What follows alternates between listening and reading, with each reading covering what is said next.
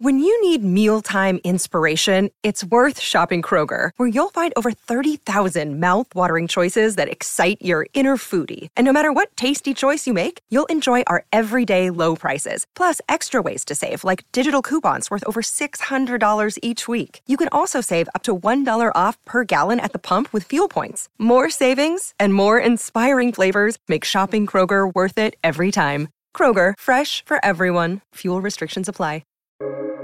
Welcome to the New Books Network.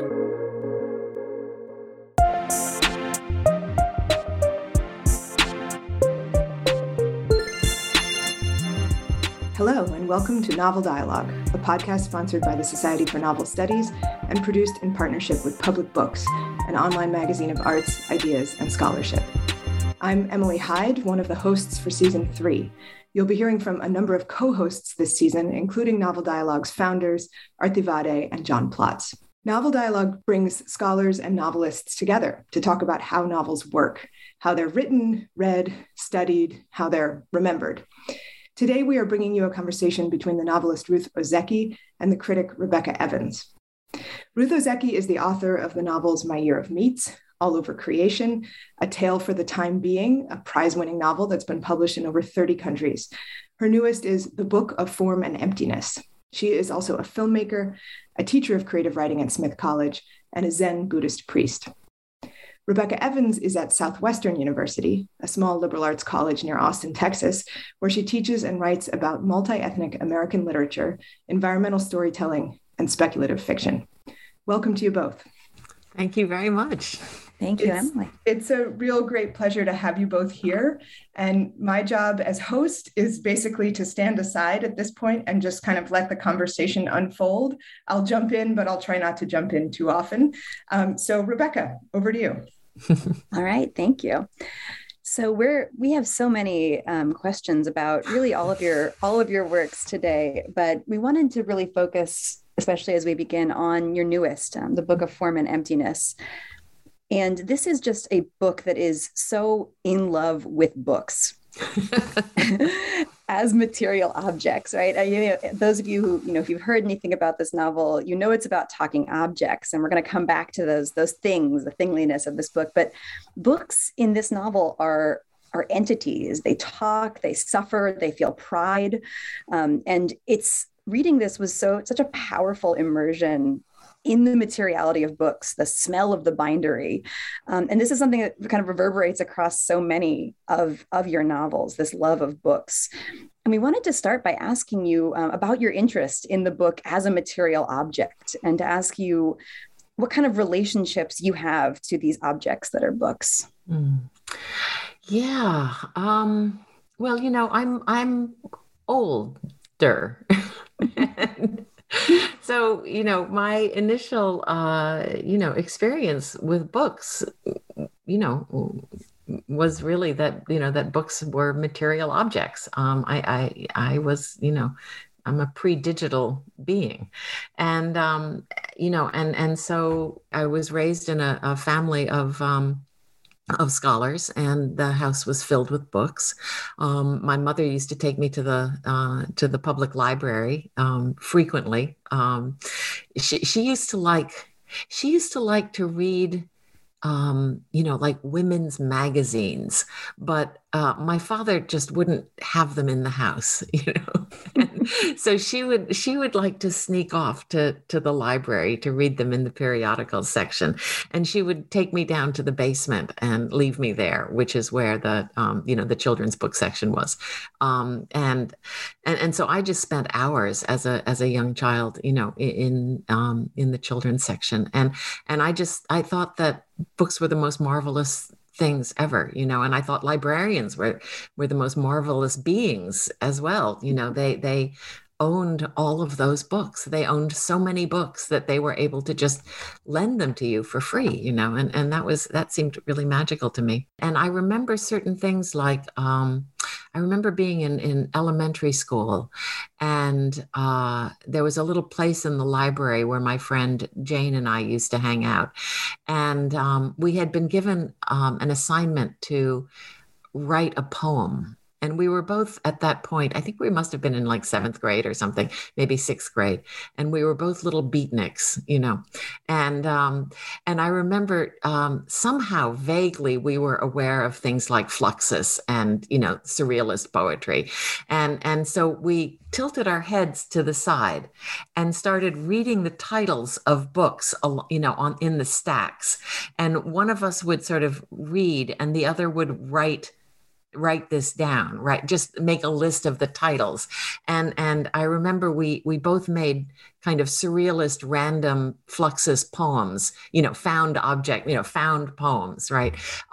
With this, and turned them in. And of course, our teacher was really impressed because they were so absurd and surrealist and weird. And I remember we both felt really guilty, like we had cheated, terribly. But that's the kind of thing that, was easy to do with, with books as objects. I mean, there was a kind of physicality and, the physical relationship between us as bodies and these titles on the shelves, was really palpable, right?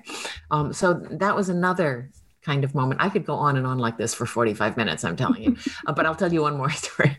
When I was in college, something similar happened. I got a job in the library for the summer, putting those little anti-theft magnetics,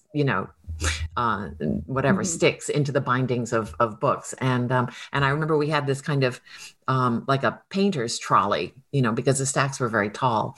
And so I had my own trolley with lots of these little magnetic slips. And, I would sit on the trolley and my job was to take books off the shelf, right? So that's what I did. And I had a notebook next to me. And again, it was just this, the enjoyment of randomness and serendipity. I mean, not complete randomness, of course, because I think it was probably the Dewey Decimal System. But the idea that, that there was a kind of randomness to browsability.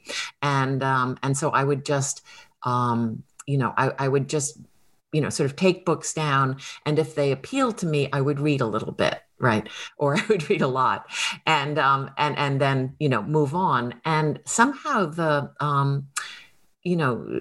sort of, it was my job to do this, right? Well, not the reading part of it, but it was my job to take books off the shelf. And I couldn't help but read them. And so then what happened was that, the ideas started to accumulate and collide, right, and constellate.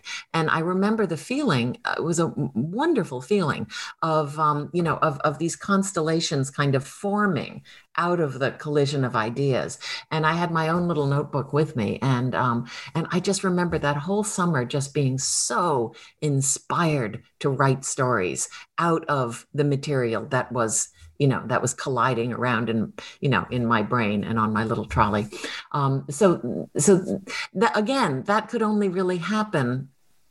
Well, I mean, I suppose it could happen, through digital searches, through, search engines, but, the algorithm controlling it was different, right? It wasn't Google, it was the Dewey Decimal System. This is actually reminding me of an assignment that I often give students when they're first learning literary research with me.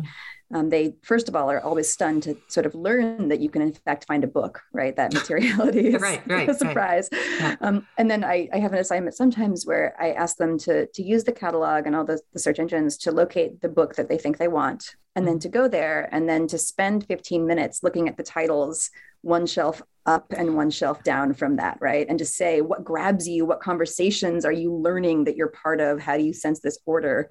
Yeah. It's revelatory. Yeah. It is revelatory. And I think the key phrase there was the book you think you want, right? Mm-hmm. Because I mean, so much, that's delightful about and inspiring about libraries is that you find books that you didn't know that you wanted, right? And that's the thrill of it.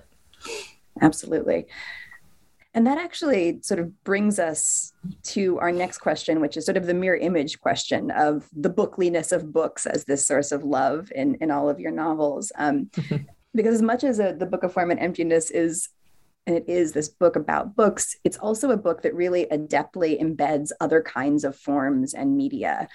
And this is, when Emily and I were talking about this conversation, one of the things we both remarked on in your work is the way in which your novels perfectly capture all of these embedded digital forms and sort of new media forms, whether it's the epistolary, whether it's footnotes, whether it's appendices, archivists, as we get in the Book of Form and Emptiness, typographic things. And then, you perfectly capture reality television all the way through that experience of Googling around, right?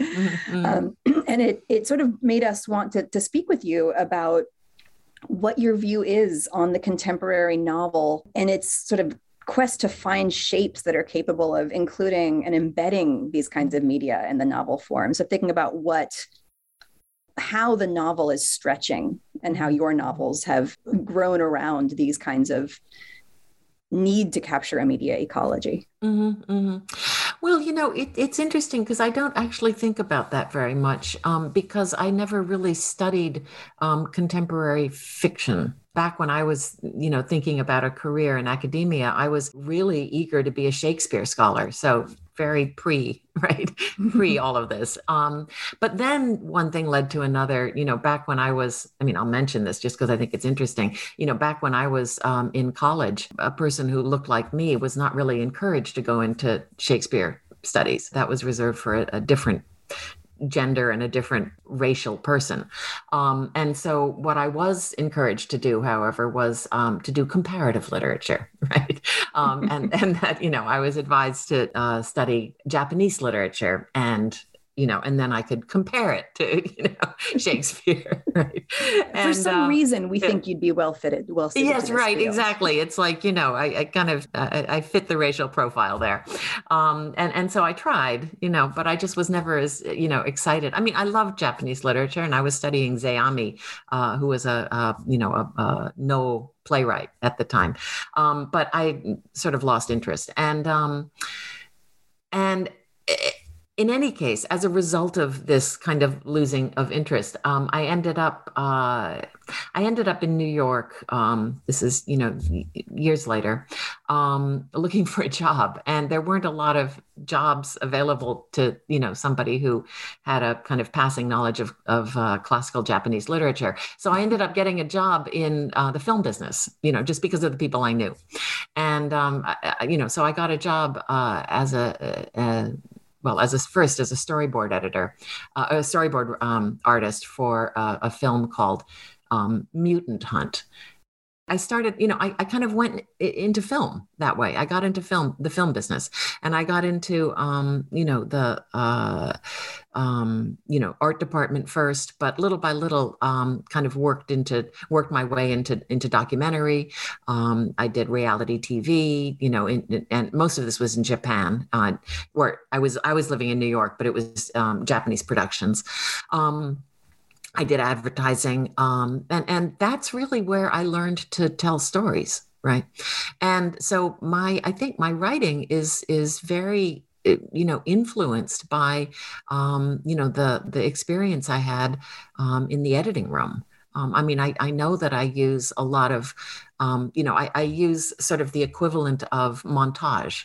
For example, right? I use text as evidence. Right. So I'll use, sort of primary source, it's fake primary source, but, that's because I'm a novelist and I make stuff up. But, primary source materials like, in a kind of an evidentiary way, like, emails or faxes or, I know that that my, the way that I move a narrative through time, through its kind of narrative chronology is very visual. So I'm aware as I'm writing that I'm changing camera angles, or that, that I'm changing frame size, or, that I'm using, sort of the equivalent of a voiceover narration. All of these things are, they come from my film background. I remember in the early days when I was trying to write a novel before, I knew about film technique, that, I did not know how to move a story through time, and so a character would, enter the room, on one side of the room, and would need to kind of get across the room to the other side where the action was happening. And I literally didn't know how to make that happen. So I would watch I would follow the character walk across the room. Right. Now, this does not make for gripping narrative, right? This is, and I didn't understand that there were ways to do this, right? Until I finally, I finally got into the editing room. I was finally entrusted, to direct and edit. And that's where I really learned, how to do this and this was for television, and television is a very fast paced, impatient medium. So if you don't grab your viewer right over, in the first 30 seconds, literally, then the person would probably change the channel. So in any case, all this to say that all of the techniques that you're talking about, I think, are, things that I learned in film. Speaking of things changing, I will say that I think the reason that Emily initially reached out to invite me to have this conversation, and sort of the frame of this episode was thinking about environmental storytelling in particular. And this is, this seems to me to be a moment in which many writers are, and I'm saying this in scare quotes, writing their climate novels. In a certain oh God, way. Yeah, I know. Yeah, and it feels like this odd moment in which people are finally perhaps realizing that you can't write about the contemporary world and not be writing about the environment and the climate. Obviously. Yes. Yeah. Well, you'd think so. And your work does make that clear, but it does seem like a new revelation.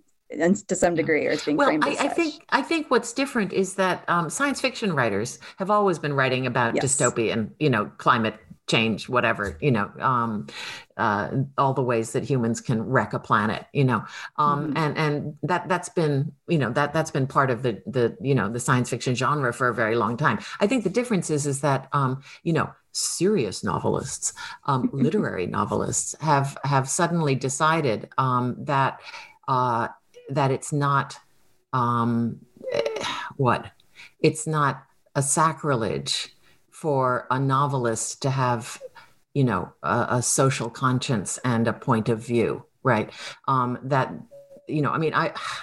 This is something I've noticed for quite a while, but I certainly know that when My Year of Meats came out, one of the main criticisms of it was that it was, that it was an agenda book. What do you want people to, what message does the book convey, right? And it wasn't an agenda book. It was a book that was based on my own experience and my own, sort of very deep questions about advertising, about capitalism, about meat, about, all of the things that, in fact, I had, actively participated in and felt quite remorseful about, but that's changed. I mean, that really has changed in the past, whatever it's been, 20 something years, we're now, I think, serious novelists can write books that have serious, social justice or environmental justice themes and not, be accused of having an agenda that they're trying to, that they're somehow perverting the purity of the novel form in order to, sort of slip their agenda into the unsuspecting minds of readers, Yeah, so it's sort of like we're disentangling the political from the polemical in the way that we establish elitism. I'm wondering, has your way of writing about the environment changed since My Year of Meats came out? Well, I think My Year of Meats and All Over Creation were both, they were both books about the environment. They were books about agriculture, they were books about, in particular, factory farming. So it was not just agriculture, but it was agribusiness. Mm-hmm. They were books about, but I think even more than that, they were books about representation. Right. So My Year of Meats was, yes, there was, meat and agribusiness, but it was about television, right? It was about the way issues are represented and reality is constructed. And All Over Creation has a similar thing. Yes, it's about potatoes. Yes, it's about, biotech, genetic engineering, but it's also really, it's about public relations. It's about PR and the way that these issues are sold, right? And in other words, both books are about capitalism. Right. And about the way capitalism controls representation and controls what is real. Right. And so if there's a hyper object that, that really, sort of ties the books together, it's that. Right. And then I would go on to say that, there was a kind of shift in my focus during, the period between All Over Creation and A Tale for the Time Being, where for various reasons, that were mostly personal and had to do with sickness, old age, and death. I shifted my, attention to more to Buddhism, right? But that is also about representation, right? And so, it's very, I think the books about books, again, the hyper object here, what contains it is this idea of representation. And what is it, how is our reality constructed, and what is it that we believe is real?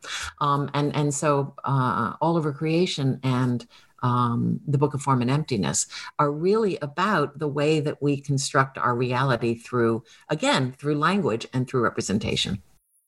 And so this latest book, which is about things, right? I mean, it really is about supply chains and, and about, objects and how objects materialize, and dematerialize. And there's this very real way in which this book offers really effortlessly. I mean, I'm sure it wasn't effortless in the writing, but it should look effortless though. So as long as it looks effortless, that's fine. I'm happy. Yeah, sprezzatura, right? Exactly. Sprezzatura is everything, right?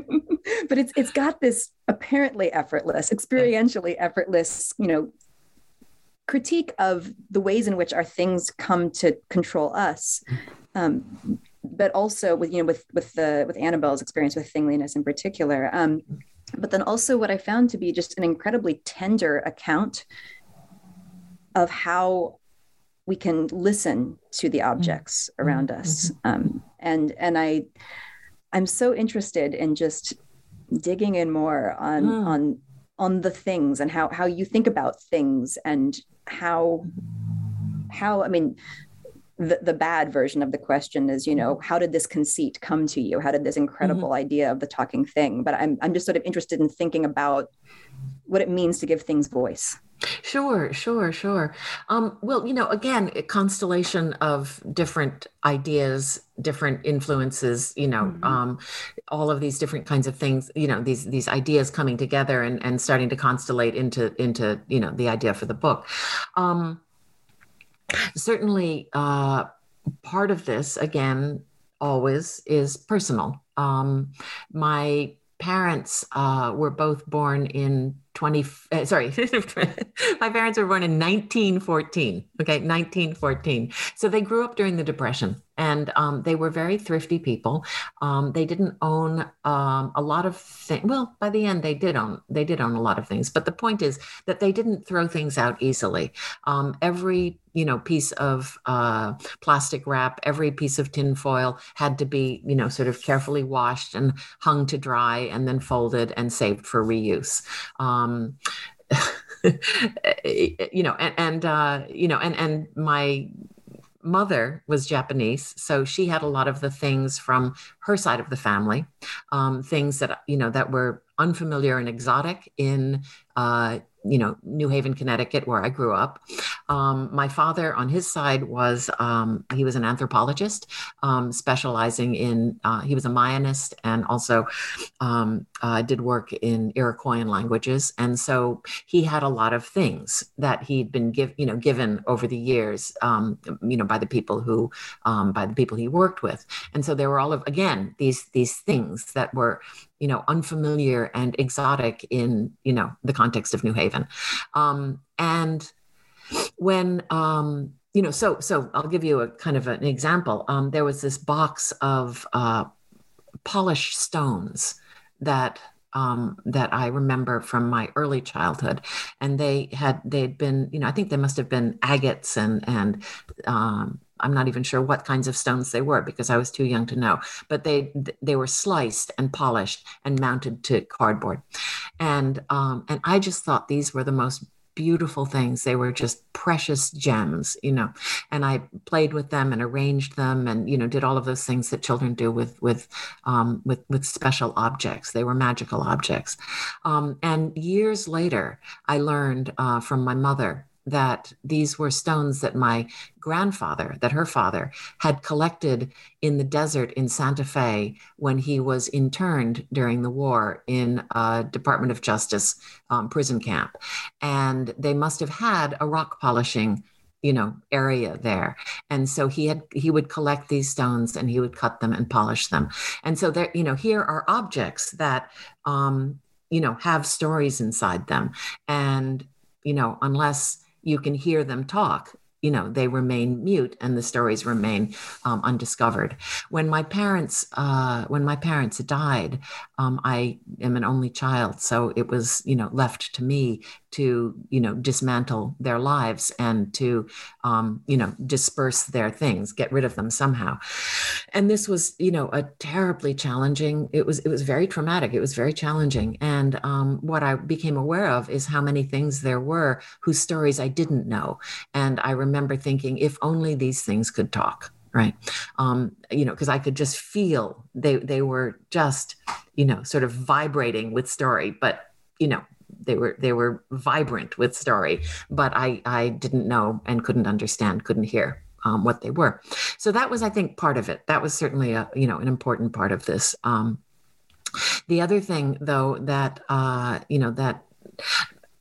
suppose just being raised by a Japanese mother, there was a certain approach to objects that I learned from her, and that it was just a kind of respect for certain things, right? A respect for certain objects.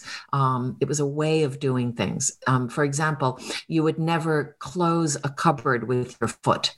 Right. You would never kick something out of the way. That would be disrespectful to the object. Right. It would be disrespectful to the, to the cupboard door. And certainly in Zen Buddhism, we spend a lot of time taking care of objects. Right. And it's even more intense and more of a thing in Shintoism, because Shintoism is an animistic religion. Right. And so objects become very, very important. So, for example, in there's a tradition, an old tradition, a way of taking care of broken pins and needles, because back in the olden days, of course, pins and needles were handmade. And so they were precious objects, they were hard to come by, and they were probably quite expensive. And so if you had a needle that served you well over the many years that you owned it, and it finally broke, you wouldn't just throw it out. You would save it, right? And then once a year, the local Shinto shrine would have a special day where you could bring your broken needles and pins to the shrine. On the altar, they would have a big block of tofu, right? And so you would take your broken pins and needles and insert them into the block of tofu so they could have a soft resting place. Right. And then at the end of the day, they would have a ceremony wherein you could kind of express your gratitude. And then, the pins and needles would be taken away and disposed of away. And so this is, I think exactly what Marie Kondo is evoking, right? Or invoking when she talks about how, if you have a pair of socks that have literally worn themselves out, taking care of your feet and keeping your feet warm, you wouldn't just throw them away, right? It would make you feel bad to throw them away, right? Because you have an attachment, you have a relationship with those socks, and those socks have served you. And so if you're having trouble throwing things away, her remedy for that is to take a moment, pick up the socks, appreciate them, feel gratitude, and then throw them away, right? So it's acknowledging the relationship that you have with these objects, right? And I think that's a very beautiful relationship to have. It's a very beautiful, it takes like a minute, it takes less than a minute, it takes a few seconds, but it acknowledges something that's very important. And I think if we had more of that kind of sensibility, operating in our world today, we might not be as in the pickle that we're in now, right? I think planned obsolescence is really sinful. It's amazing to hear the voices of these objects, to hear them, complaining about how we make them and how we treat them. The other important voice that we hear in the Book of Form and Emptiness is the book itself, the actual book that we are reading. I wonder if you might tell us a little bit about the materiality of language in your work. One of the, I think one of the things that was, very interesting to me was, how would a book speak, right? And the book, who is the narrator of the book, because it's a book, has a kind of almost self-referential relationship with language. And so there are things like, I remember during the copy editing, there were places where there were, for example, internal rhymes that I normally would have edited out in order to not distract the reader from the realism of what is happening in that scene. But in this case, I decided to allow the internal rhymes to stay. And I remember the copy editor was pointing them out. And I remember studying all of them, because it was intentional. It was intentional to kind of have that sort of awareness, that self-referential awareness of language be part of the experience of reading it. And there seems like there's also, in addition, not that these are unlinked, but in addition to that self-referential awareness of language, the book also has a self-referential awareness of narrative structure. Yes, the book does. And so does Benny, for that matter. Yes. I'm thinking about that wonderful scene. I'm going to pull it up now. Where near the end of the book, without spoilers, right? Yeah. They talk together, Benny and the book, about how to end the story. Yeah. And it really sort of was a question that I, as a reader, had been wondering myself up to that point, because your books are so capacious and so, ambitious and courageous in the scale of narrative they take in, spatially, and also kind of ethically. There's a real chance in your books that things aren't going to work out for these characters, or for any of us, in fact, right? Yeah. And the book itself seems to address that with Benny right when, as a reader, you're beginning to wonder that yourself. Yeah. Well, the book is very aware that things can go off the rail with a book at any moment, right? The book is painfully aware of this, yes, because it's a book, right? It knows, right? So this was actually sort of as we come to the close of this conversation, I wanted to ask you about closure. What your sort of, anything from your theory of closure in the contemporary novel to how closure works in your writing of your books. Well, I think endings are really hard. And, I read so many books that I think end in a way that's not satisfying in for one reason or another. I have a specific, ambition when it comes to ending books. When you're writing a book, it's like you're opening all these, threads, right? All of these threaded ideas, threaded conversations, threaded themes, threaded images, you're just kind of casting these threads out, right? And then at the end, my feeling is that I do want to bring these threads, kind of weave these threads back together again in some way or another, formally.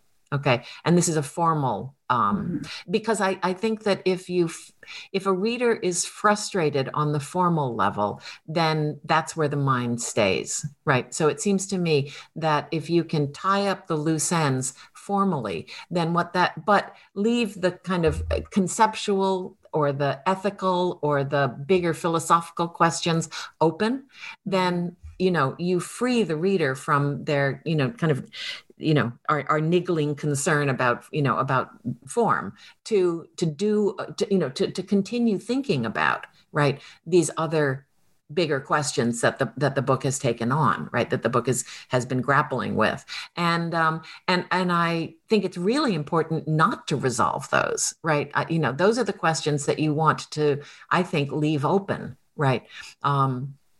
And so that's been something that I've been very conscious of in all of my books. I think all of the books have similar kinds of endings in that, I hope anyway, that, that's what I was trying for, that the questions remain open, even as the form is. So again, it's form and emptiness, right? Yeah. The forms are resolved, and the larger kind of questions are allowed to reverberate. I love that image of formal closure on your part as writer, liberating the readers to sort of go forth into the real world and and be both free, from what you said, the niggling concerns of form, but also be free to think about all the questions that the text has raised over the course of the 500 pages that that one has just completed reading. I really love that image. Exactly. So that there could not be a better way to bring this conversation to an end. So, but before I do that, I have to open up a formal question, which is this shared question that across the Novel Dialogue podcast that we are asking all of our novelists, and it's going to be a little bit out of the blue, but maybe not so terribly out of the blue, because in some ways we've been talking about skill sets and practices, whether that is film editing or, Buddhist practice, or even like decluttering our homes. So the question is this: if you could suddenly have a new talent or a new skill set, what would you choose? So many things pop to mind there, because I think I'm kind of greedy. I think the serious answer to that is musical composition, right? I to my mind, I can't think of anything I would rather do, including writing, than be able to do serious musical composition, and I'm talking large scale orchestral, because why not be ambitious? So, and that's, I think, because music to my mind is the perfect, it's the perfect expression of form and emptiness, right? Music could not exist without silence. The second thing I was thinking about, however, and I don't know, when I think about this, I think maybe this should be first, is rock climbing. I wish that I had started rock climbing when I was a kid. And it's something I've recently started, doing, but then the pandemic shut everything down. If I could be a world-class rock climber, that's pretty cool. So that would be the second. Lovely. I have this image of you climbing a rock wall with an orchestra behind and timing your moves with exactly with the dynamics and the tempo. Yeah. Emily, I think you and I were watching the same internal movie just then. Amazing. I mean, if I'm going to, again, if I'm going to be climbing walls, I might as well do it, make the metaphor real, Thank you so much for this conversation. It's been really, I feel both liberated and liberated to think about more ideas, and also really satisfied by the connections, all the connections between all of the comments that you've made. So thank you, Ruth, and thank you, Rebecca, so much as well for making this conversation a possibility. Yeah, thank you both so much. This has been really fun. This has been a delight. Thank you. And as always, we are grateful to the Society for Novel Studies for its sponsorship, to Public Books for its partnership, and we acknowledge the support of Duke and Brandeis universities as well.